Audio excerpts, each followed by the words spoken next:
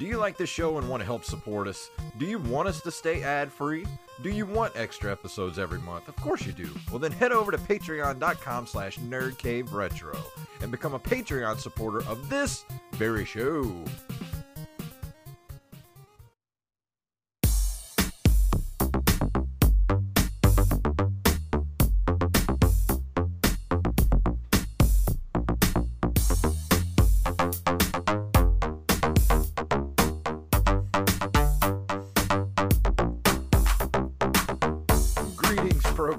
And welcome back to another edition of the Nerd Cave Retro Show. My name is Jason Robbins.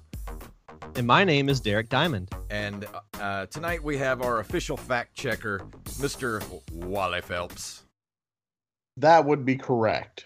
Wally, you looked so serious during the intro. What was going on over there? Yes, I had to cough, and I was like, "What? What am I? My cough button isn't working. What do I do? You have a mute button. Use it." It wasn't working. So, Derek, this last weekend, I made a little trip over to Pensacola to help you do something. So tell everybody what happened this weekend and how stress-free you are at this point. I mean, we just hung out and played some video games for a couple of days. I don't know what you're... No. So we filmed The Parker Syndrome, my directorial debut into the film realm. I will say the beginning of it was a little hectic.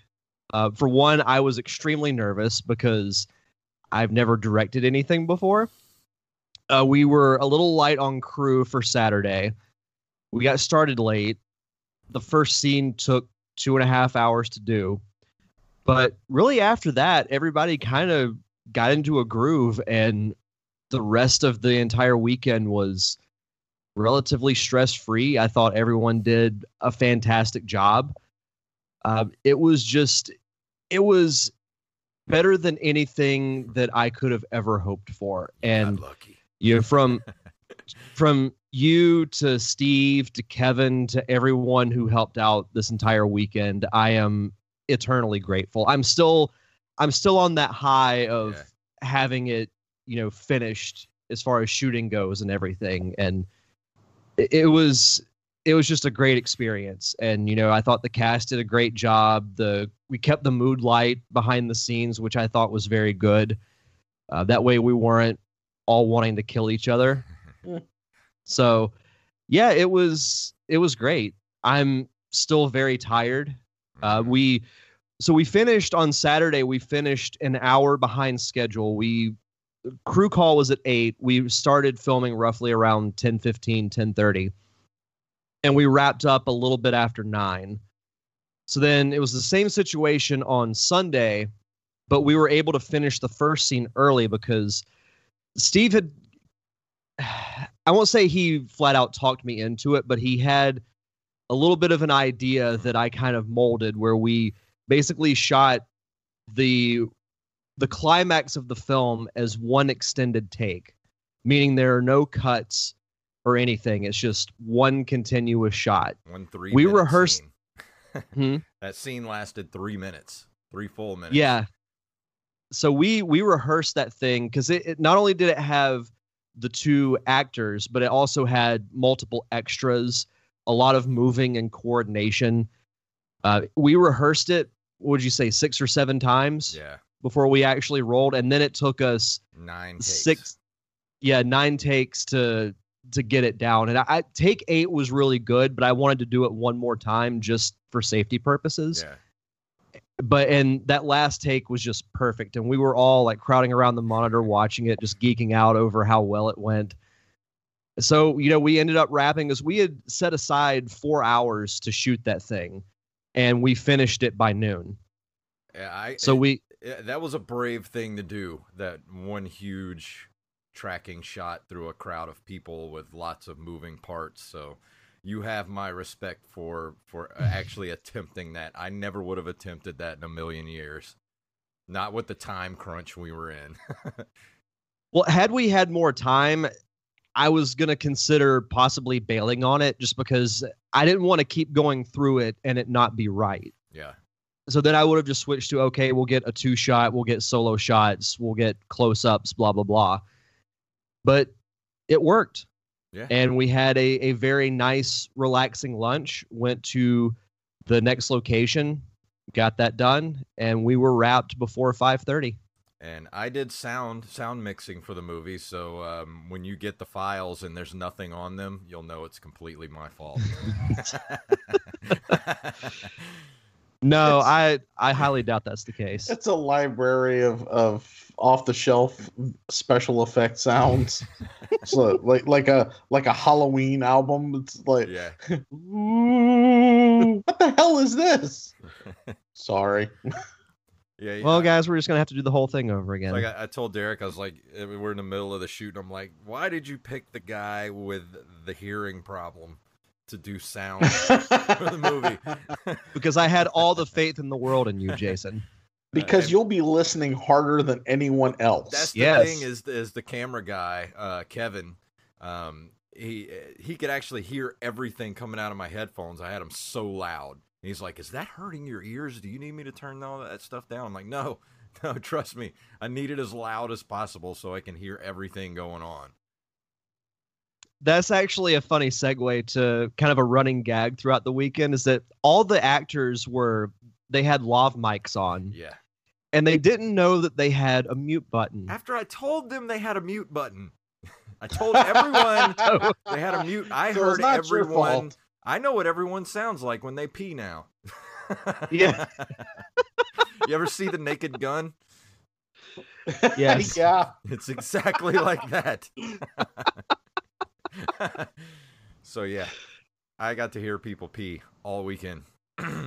Oh, not just you. We could all hear it through your headphones. It was so loud, so everybody got to hear everybody peeing. So it was a good thing. Yeah.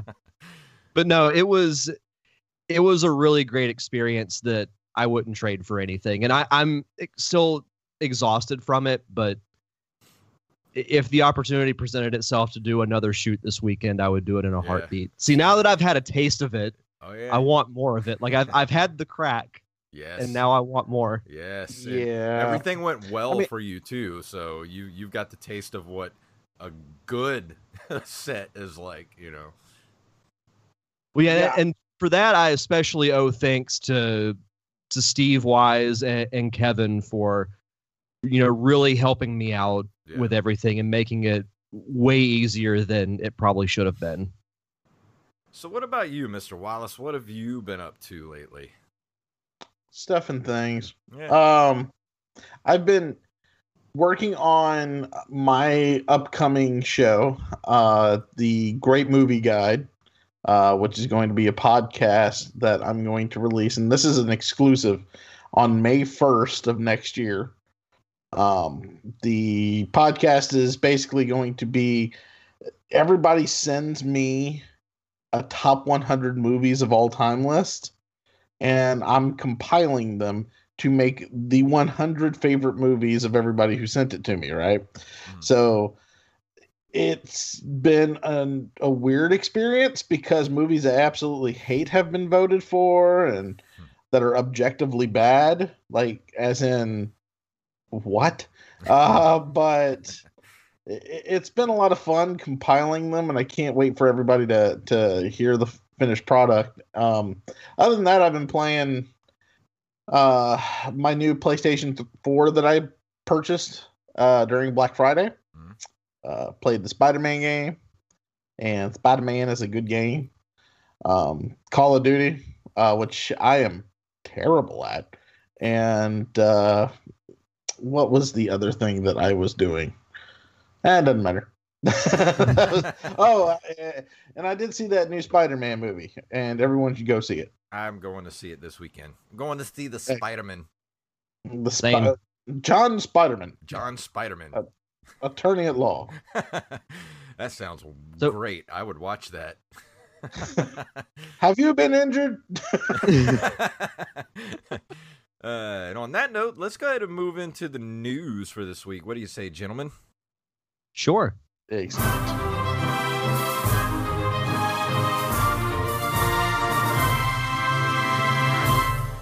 So Sega, no Esquire, I do not want you to show me notifications. Get out of here.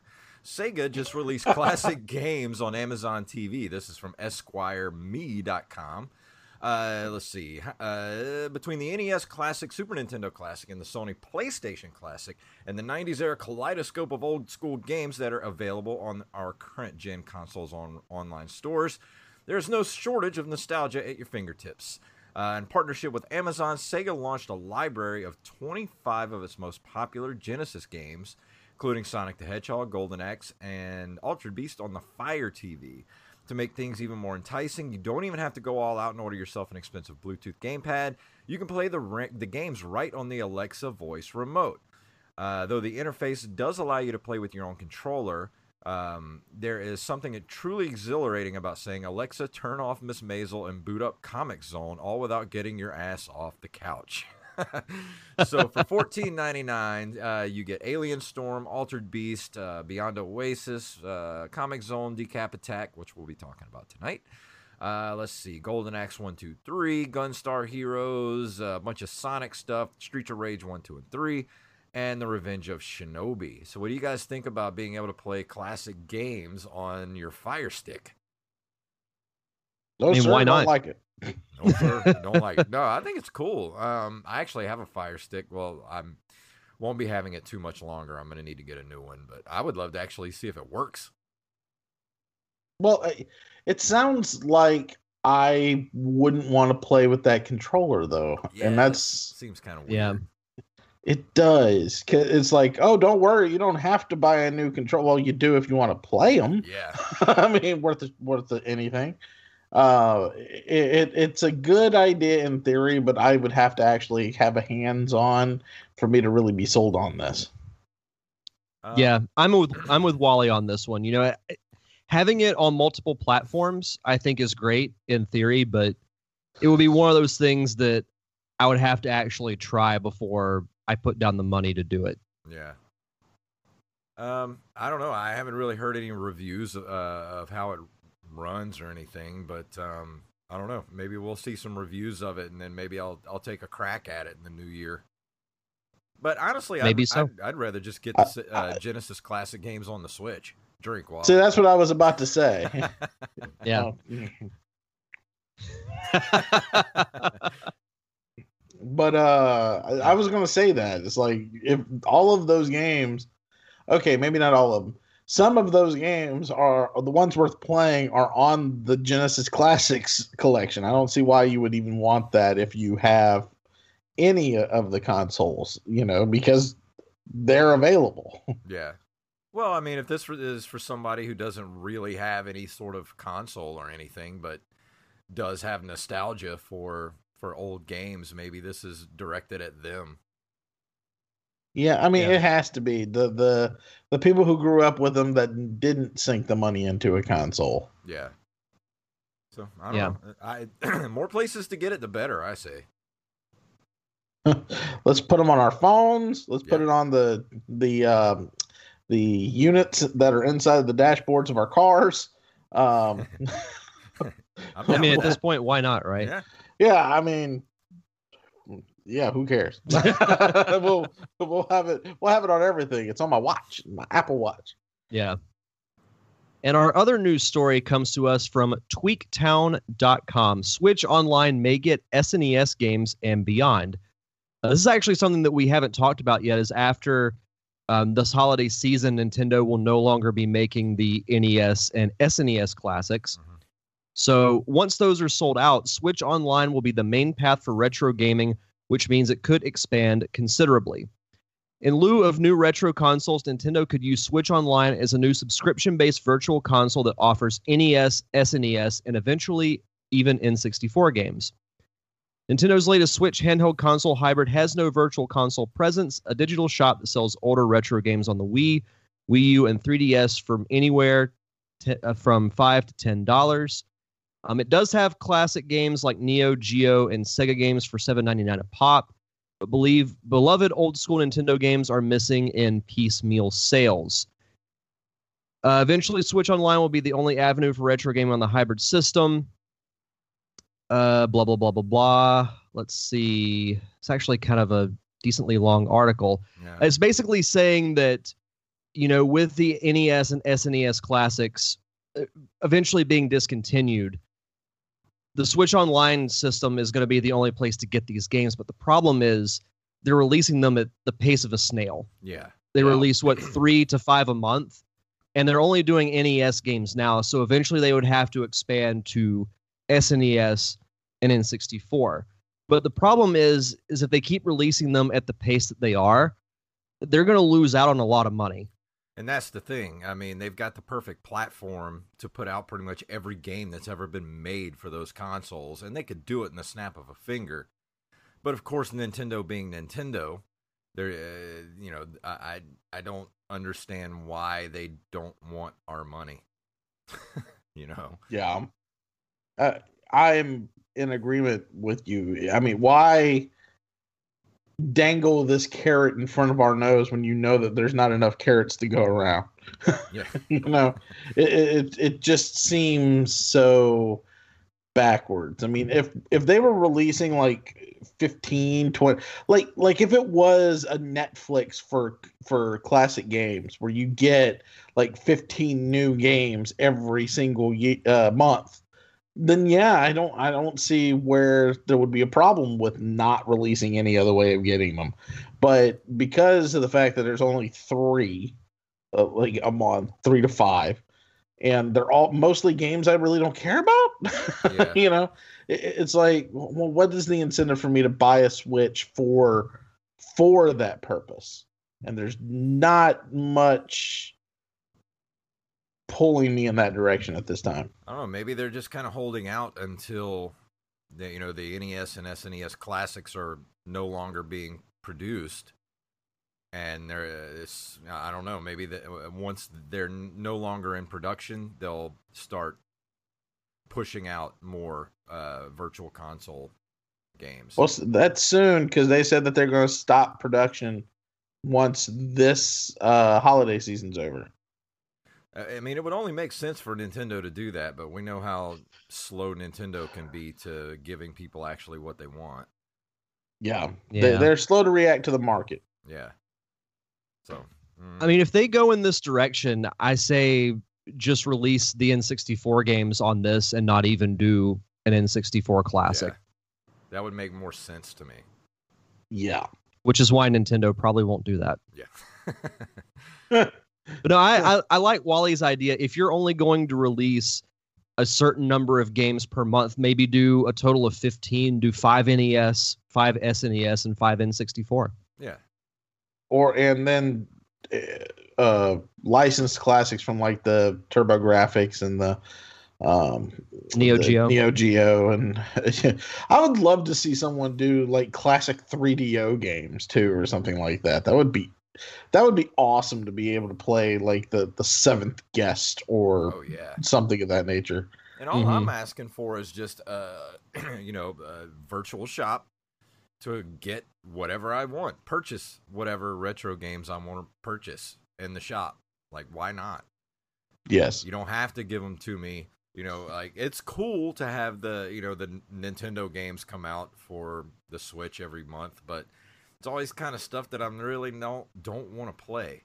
Like, I do want to play Metroid and Legend of Zelda and those type of things, but if you just give me a store, like if I have a Switch, a Nintendo Switch Online, a year subscription, let me have a discount in the store, like a 25% discount or 50% discount on something. Like, I would just purchase whatever I wanted to play. Yeah, well, and these companies that are nostalgic, that cruise on nostalgia, never give you any kind of a discount for anything. Yeah. So I don't think that's ever going to happen. But any way to get them would be nice. So come on, Nintendo, give us something here, please. It would be nice. But let's go ahead and move into this month in video game history. In December of 1983, Namco releases Pole Position 2, adding 3 additional tracks. Let's say we've talked about Pole Position before, haven't we? More than once. Yeah. When you're positioning those poles, yeah, well, it's much more difficult with those 3 tracks.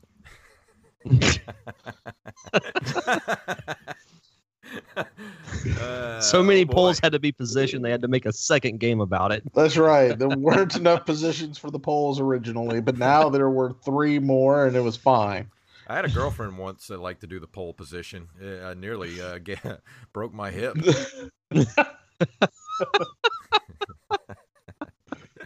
Let's move on. Anyway, on December 12th, sorry. December 12th, 1983, Nintendo publishes Donkey Kong Jr. Math for the Famicom. Isn't Donkey Kong Jr. Math what Joey Image was talking about a few weeks ago or something like that? Yes, it was. Yeah. I can't even remember what the gameplay was like, but it sounds like a romp. Yeah, it does, doesn't it? Yeah, doesn't it? Thanks, Mom, for getting me a math game for Christmas. Great. Best Christmas ever. I just can't wait for I'm sorry, Grand Theft Calculus. Yeah. Oh man. All right, your turn, Wally. December doesn't have a date here. 1983. Namco Libble Rabble. I sound like I'm drunk. Namco Libble Rabble System 16 Universal releases as Namco's second arcade system board to use a 16-bit microprocessor. That was a mouthful. Namco Libble Rabble. They could have named. Love the name. Never heard of it. Yeah, I don't know. That's kind of sounds like the Hamburglar. Robble Robble. The Namco Robble Robble. December of 1984, Namco again releases Super Exvius and Dragon Buster, the latter of which is one of the first games to feature a life bar. Did not know that. Interesting. I love finding out little facts like that. Like, I would never know that Dragon Buster was the first game or one of the first games to use a life bar. Yeah, and we don't get life bars anymore too often. That's true. Before that, were they just, dying? I mean, what did they do before that? One-hit deaths. Basically, yes. Pretty much, yeah. December of 1984, Capcom releases 1942. I love 1942. That's such a weird game to release in the United States. I mean, that's the game where you are a Japanese fighter pilot in World War II. No, you're an American fighter pilot fighting the Japanese in the Pacific. No, sir, you are confused. Are you sure? I'm pretty sure. That's a Japanese company. Why would they do it that way? I'm looking this up. 1942 is set in the Pacific Theater of World War II. The goal is to reach Tokyo and destroy the entire Japanese air fleet. Now, I know that's why it's so weird about this game. You got a Japanese company making a game about Americans destroying Tokyo. See, now it makes even less sense. It's like Capcom is letting you pay $60 so that you can murder them. Yeah. Well, actually, that's so much fun. I think the one I'm thinking of is 1943, the Battle of Midway. I used to have that for the Nintendo, and I used to use my NES Advantage to play it. Interesting. Good game. Well, in December of 1984, Irem releases Kung Fu Master and lays the foundations for the beat-em-up genre. Kung Fu Master. Oh, yeah, I remember Kung Fu Master. I love this game. Oh, this is never played it, but I have seen the actual arcade board before. Yeah, this is just what they ported to the Nintendo as Kung Fu. Okay. Oh. Cool. Also, to close out 1984, in December, Atari Games releases Marble Madness, their first game written in the C programming language and to use a 68,000 family microprocessor. I love Marble Madness so much. Was it Madness with marbles? It was madness. It was marbling madness. It was marvelous. Yes, it was marvelous. Marvelous. Moving on to 1988, on December 1st, Nintendo releases Zelda 2: The Adventure of Link in America. The game had been released nearly 2 years earlier in Japan on the Famicom Disk System before America even saw the first Legend of Zelda. I hate Zelda 2. So bad. Yeah, it's not a good game. I do want to go back and try and finish it just for the sake of finishing it, but it's not a good game. No, it's a complete departure from what made the original great. They tried to Bro. Mario it up too much, and it did not work. It is awful. It's not a good game. So, in December 9th of 1988, Tecmo released Ninja Gaiden for the NES and Famicom. My white whale, which I will finish one day. Ninja Gaiden. On December 17th of 1988, Square Company releases... Square Company releases Final Fantasy II for the Famicom Disk System and the second installment of the Final Fantasy series. You don't say. But it's probably Is it like really, though? Final Fantasy IX when it came to America and, you know, that whole thing. It is my favorite Final Fantasy game because I haven't played it. That's awesome. I love that joke so much. One day, one of us is going to piss off a diehard Final Fantasy fan, and they're just going to go off on us on Twitter, and it's going to be my favorite day ever. Well, you know, this is something that's been going on since high school for me because, you know, I mentioned that I don't like the Final Fantasy games, and they always ask me why, and the answer is simple. I don't like taking turns hitting somebody. Yeah. First I kick That's a you good in the enough reason. nuts, and then you kick me in the nuts. The day Rochambeau. That's what it stands for. RPG. Does it stand for Rochambeau playing game? Yes. Yes. Yeah. On like a congressional hearing. Yes. Yes. On December, that gives me an idea for an episode of the show, but I'll talk about that later. December 24th, 1988, Capcom releases Mega Man 2 in Japan, eventually becoming the highest-selling installment of the entire franchise with a total of 1.5 million copies sold. And that's only to Jason. Yeah, I know. I know. All of them. I did buy Mega Man 11 a couple of days ago, last week, and it is good, but good Lord, is it hard. Random trivia note: this was one of the two games reviewed on the very first episode of this show. Yes, along with Link to the Past. Yes. Yes. And speaking of taking turns, December 6th of 1989, Strategic Studies Group, which sounds like a blast, releases Warlords, which was one of the first fantasy turn-based strategy games. Let me look at this.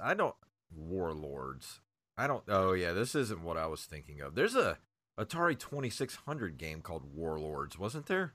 Where you like defend your bases in the four corners of the screen. I really don't know.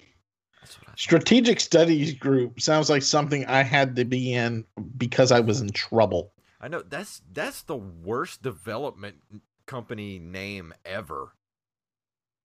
Isn't it? Is it just me? Yeah, I mean, you know. It does sound like a school club. On December 15th of 1989, Hudson Soft releases Bonk's Adventure, introducing the TurboGrafx 16 mascot and starting the Bonk franchise. I love Bonk. I would love to get my hands on a copy of Bonk for the NES because it goes for a lot of money these days. Really? Yes, it does. Well, I played it on TurboGrafx 16, and it was so good. You know, climbing up hills using your teeth. It just, I don't know why that just captured my imagination. Just that one thing. Like, here I am, this big-headed little boy, gnawing my way up a hill. It was great. Yeah, I used to go into I'm looking at screen caps, and I want to play this game. I used to go into the Toys R Us back in the 90s when they had a TurboGrafx 16, you know, set up to play, and they had Bonk's Adventure. It almost made me want to buy one. Yeah. Here we go, right here. Bonk's Adventure for the NES on eBay right now, the $499.95. Or there's one I'm going to buy it now for $539.99. Here's one complete in box for $1,249.99. That's reasonable. Yeah, it is. Right. Let's see. December 15th of 1989, Technosoft releases Herzog Zwei. I'm sure I'm pronouncing that incorrectly. For the Mega Drive in Japan, laying the foundations for the real-time strategy genre. I remember us trying to pronounce this last year. Herzog Zwei. Zwei. Everything in this month's trivia sounds like something that we would say drunk. Yeah, it does. Herzog Zwei had a Let me tell you about that Herzog Zwei game. I was in my strategic studies group when Herzog Zwei came over and he was playing this new music called Technosoft, and but, you wouldn't. But you know what? It was still better than Final Fantasy. That's right. All right, Wally, round us out. On December 22nd, 1989, Konami releases Castlevania III Dracula's Curse, the third and final game from the series for NES. Love the game, but man, is it hard. Too many stairs. Too many damn stairs in that game. Apparently the creators of these games had a fetish with stairs. Yeah. So, Wally, are you ready to do your review tonight? I am ready. Well, here, let me play a little music for you. Hold on. I'll play it as soon as I get it. Here we go.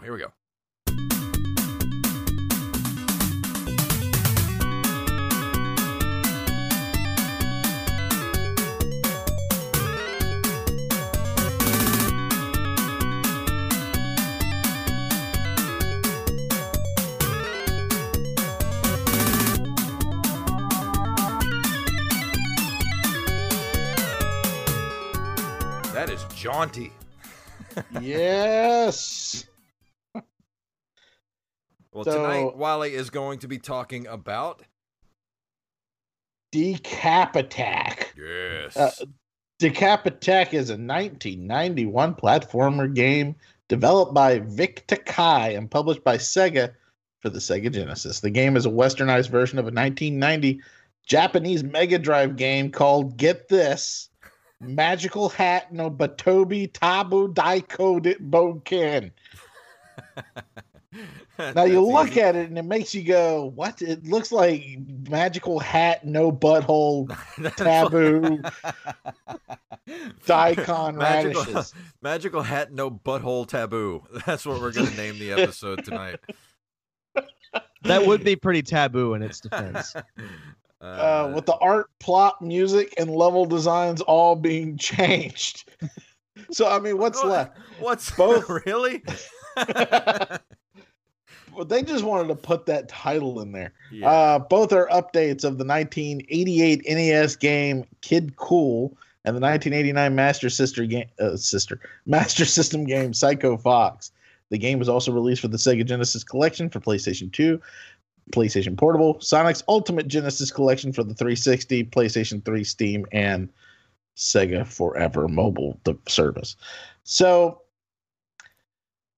basically, how do I even describe this game? Well, I remember playing it with you a couple of months ago when you were thinking about getting rid of you had the Sega Genesis Collection for the Xbox. Yeah, which is the exact same thing that they're coming out with for Switch. Yeah. And the way it works is there's an island that is shaped like a skull, like a human, well, not a skull, a human skeleton. And it kind of segments into different pieces. Now, I don't really understand exactly what's going on, but you are playing as a character named Chuck D. Head, which is so cute.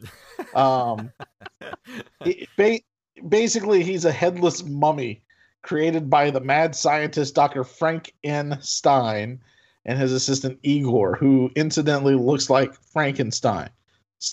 monster. And he's sent to defeat the Max D Cat, a demon who has returned from the underworld with his army of monsters to conquer the surface world. So basically the game goes, hi, we created you. They never really explain this, but your character has a face in his stomach.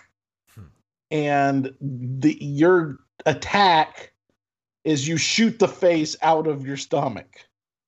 And you can actually find a head to put on the top of your body to throw at enemies. I am not high, by the way.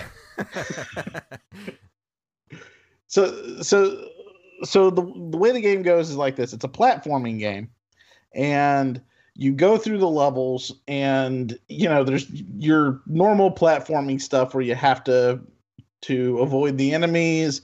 You can stop them either by hitting them with the head, throwing the head at them, or jumping on top of them until they explode into skeletons. And throughout the level, there's these like tiki totems that you can hit with your face head, and they will break open to give you like potions and things of that nature, or you can find your head that way. As the game progresses, you can also find enemies hidden inside of them, which is bullshit. But and you can also find nothing. So, but as you progress, you're fighting characters, and they're weird characters. Like there's an apple-looking fellow that shoots arrows out of his head. There's skeleton fish and just birds. They're just a random assortment of things that you're supposed to fight. And I don't understand some of them. Like in one level, there's an otter who is wearing sunglasses, who looks like he's from an entirely different game. There's like a robot that is trying to catch you, and when it tries to attack you, it has this mouth that looks like the alien's mouth, and it just seems so inconsistent and weird. And the way it controls is odd, because like I said, there are these potions and things that you can collect. That was one of the things I was going to bring up, because I remember when me and you were playing it that first night, it was really hard to control. Yeah, the controls of the game are kind of slippery. Yeah, because you expect one button to be select. Okay, so the way it does is like this. Yeah, it is kind of slippery. He feels like he's on ice at all times. Yeah. In fact, he does that little, oh my God, I'm going to fall down animation almost all the time. But whenever you try to, there's a button to go into the lab and use one of your potions. And there's not really a way to, because the way it works is there's like a little arrow that you point at the potion, and you have to select it. And figuring out what button selects it always brings me back to the main game. Multiple times before I figure it out, because you would think it's the same select button as it was to get in there, and it is not. So you hit the select button, you go in there, you select the one that you want, and then you have to basically ask, what does this do? And then once it tells you, you can decide whether or not to use it. And it takes forever to figure out how to get out, because it's not the obvious choice. You have to hit the other select button. I mean, it's convoluted. But the power-ups do help out in certain times, because it'll freeze your enemies, or it will make gravity not work as well, or something of that nature. There's one that helps with boss battles, and it shoots like a fireball at the boss. And the bosses are incredibly weird. There's one that is like the first one looks like, I don't know how to describe this, like a shrunken head if it had a body with horns, and it takes off the horns and flings them at you. So you have to move out of the way and hit them. And it's so bizarre. And there's another one where it looks like a giant, I don't know, like a brain with two halves, like the top half and the bottom half looks like the top half of a brain. I don't know. And then it opens up and there's like a clam looking thing in there. Like, not to be crude, but it looks kind of like a clitoris just popping out of there. and you have to jump up and you have to attack the clitoris. That's what I do all the time. You got to mash on it. Does that make you the commander? That's right. I command it. And you got to mash it just so, and the good thing is that you can use one of the potions on it. So you can stick there longer and you can hit it as long as you can until it's gone, until it's finished. And, but the game is inconsistently difficult. They're like the very first level is, and the reason why it's like that is because when you die, you start all the way over at the beginning of the game, but you don't get any of the power-ups again. But the enemies are back. So, yes, if you got the head in that section and all the potions over here or whatever, or the heart, whatever, they're gone because you already used them. That sucks. Yes. So, and I think it's like that so you don't like die on purpose and go through and restock all the potions, but at the same time I couldn't get through it the first time. Now I definitely can't because I don't have any hearts anywhere to find. Yeah. So it's wildly inconsistent, but it's still a lot of fun. It's so different from anything else that's out there that I would highly recommend you at least play it for the novelty factor. Because I mean, think about it. I mean, you're a mummy with a face in its head, in its stomach, flinging it at people, and throwing a head across the. I mean, this is basically this is probably the best game I've ever played, where I have to attack people with my face.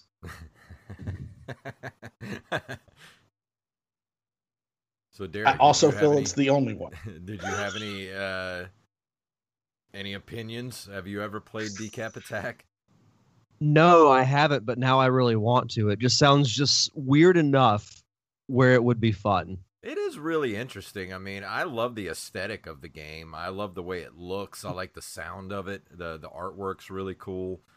I just found the controls to just be really way too slippery to be a good platformer. Like, it's frustratingly... it's frustrating because it's like Wally said, it's like the character is constantly on ice. So it's really hard to kind of judge your jumps and things like that. And you get killed way too easily. So I don't know. It's I mean, I would like to play it a lot, but it seems like the kind of game that would frustrate me if I played it for too long. Yeah. Well, I beat the game when I was a kid, and it was not worth it. But it was still a lot. I felt this great sense of accomplishment because it was so damned hard. Yeah. And you talk about how, the controls are imprecise. I mean, but the more you play it, the better you get at judging things. Well, yeah. I mean, that's kind of how that works.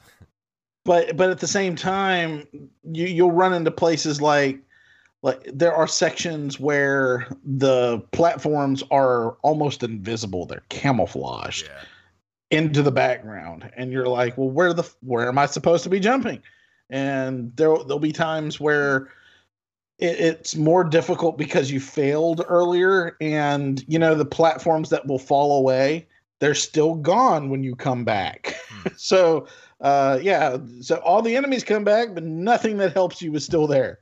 Wow. So it is a frustrating game, but I don't think that if you pick it up, you're going to be too disappointed.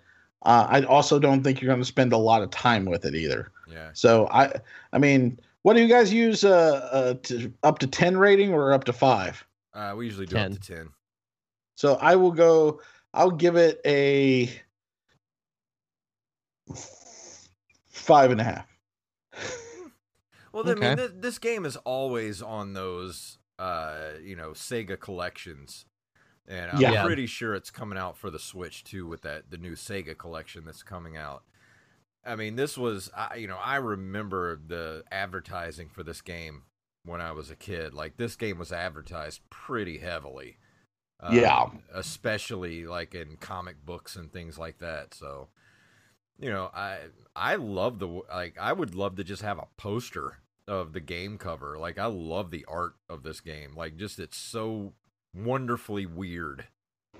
Yeah, I agree, because the aesthetic of the whole game is so bizarre. I mean, but it also is, the aesthetic is also why it's frustrating, because I know that the whole design of Chuck D. Head had to be an artistic choice, because it does not help gameplay. Yeah.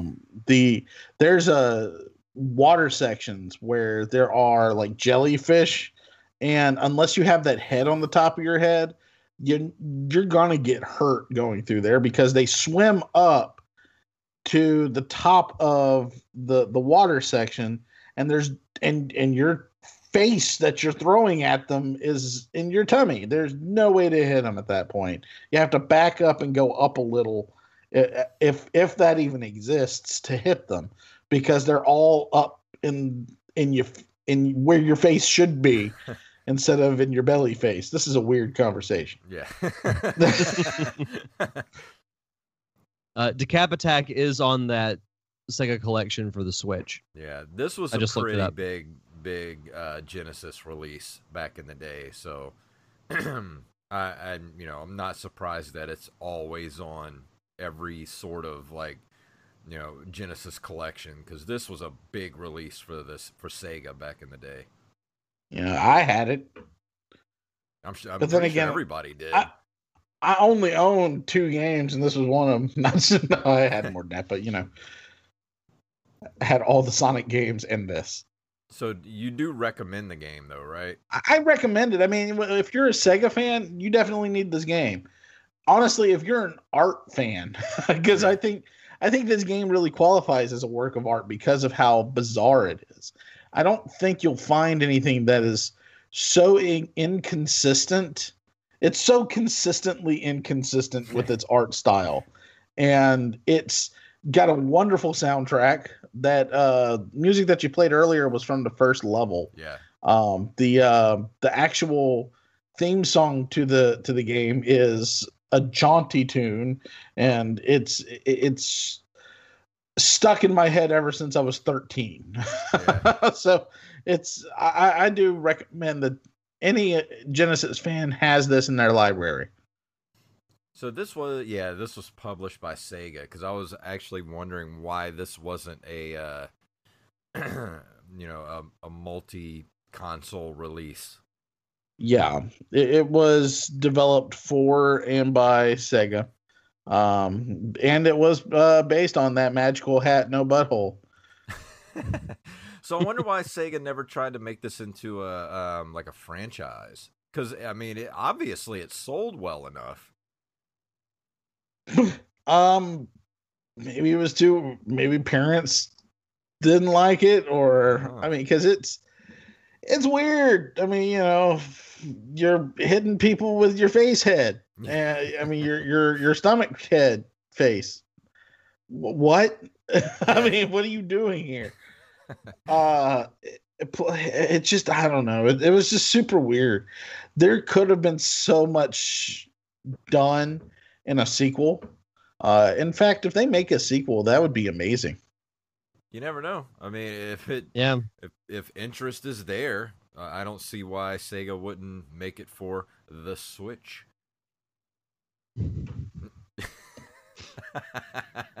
You're out of drink, Wally. You're gonna have to get some more. Oh, there you go. I come prepared. So he knew this was coming. Anything else anybody want to throw in about Decap Attack before we leave tonight? Sounds like it would have made an interesting cartoon series as well. I highly agree. Well, it did say here, a comic strip loosely based upon Decap Attack appeared in the UK's Sonic the Comic. Strip contained a very absurdist and manic sense of humor, dealing with the daily life of Chuck, the evil-minded Igor, and the stereotypical mad scientist Professor Frankenstein, who is actually faking his German accent and is really a former choir boy from Cardiff. What? Odd.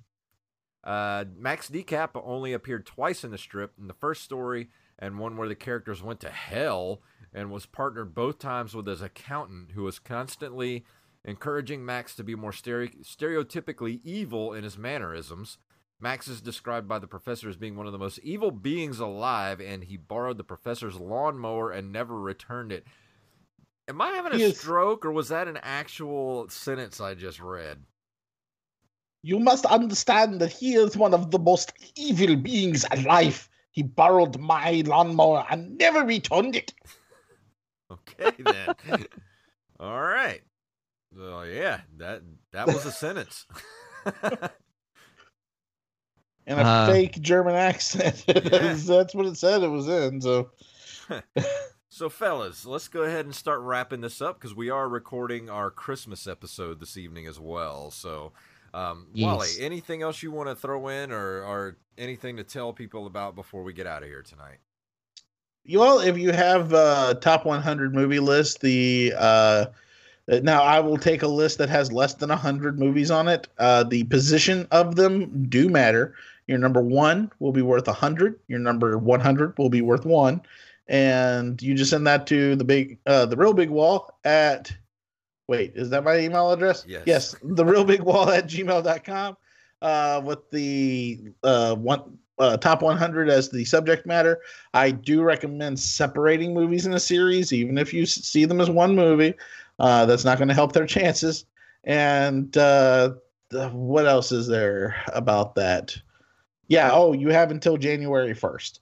So you don't have a lot of time, but you have more time than you think. And you can also go to my Facebook page, which is Great Movie Guide, and at Great Movie Guide on Twitter.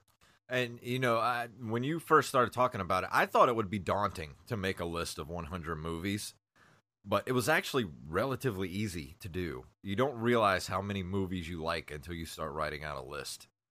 Well, let me, this is going to be another exclusive for you.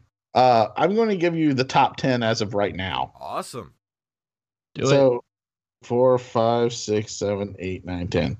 Number 10 is Beetlejuice. 9 is The Dark Knight. 8 is Die Hard. 7, Return of the Jedi. 6, Fellowship of the Ring. 5, Raiders of the Lost Ark. 4, The Princess Bride. 3, Ghostbusters. 2, Empire Strikes Back. And the number 1 movie of all time is something you're going to have to come back May 1st. Ah, love it. Love the tease. I'm not even going to give it away on May 1st. You blew it! You are welcome. So, Derek, anything else you want to throw out there before we leave this evening? Yeah, as we mentioned at the top of the show, wrapped filming of the Parker Syndrome this weekend. If you want to check out some photos from this weekend shoot, you can go to all the social medias and just search for the Parker Syndrome. My solo show, The Derek Diamond Experience, will be relaunching with kind of like a mini bonus episode on January 3rd. And then the following week, the 10th, will be under the new format where I'll be talking with those who work in the film and television industry. And you can follow the podcast on social media, Facebook, Twitter, and Instagram at D Diamond Podcast. Fantastic. And I have nothing going on personally, so just go follow me over on Twitter at JFunktastic. I'll have something going on again one day soon, hopefully. Help me. But let's go ahead and we'll play our music here. If you would like to email us, you can email us at nerdcaveretro@gmail.com. We are at nerdcaveretro.com. We're on Instagram and Twitter at nerdcaveretro, at jfunktastic, at Derek_Diamond, and at The Real Big Wall. We're on Facebook at facebook.com/nerdcaveretro. Go support us on Patreon at patreon.com/nerdcaveretro. And if you can't do that, then go leave us a review wherever you download our show from. So everyone, I want to say thank you to Wally for coming on the show tonight. And Derek, please tell them what it's all about.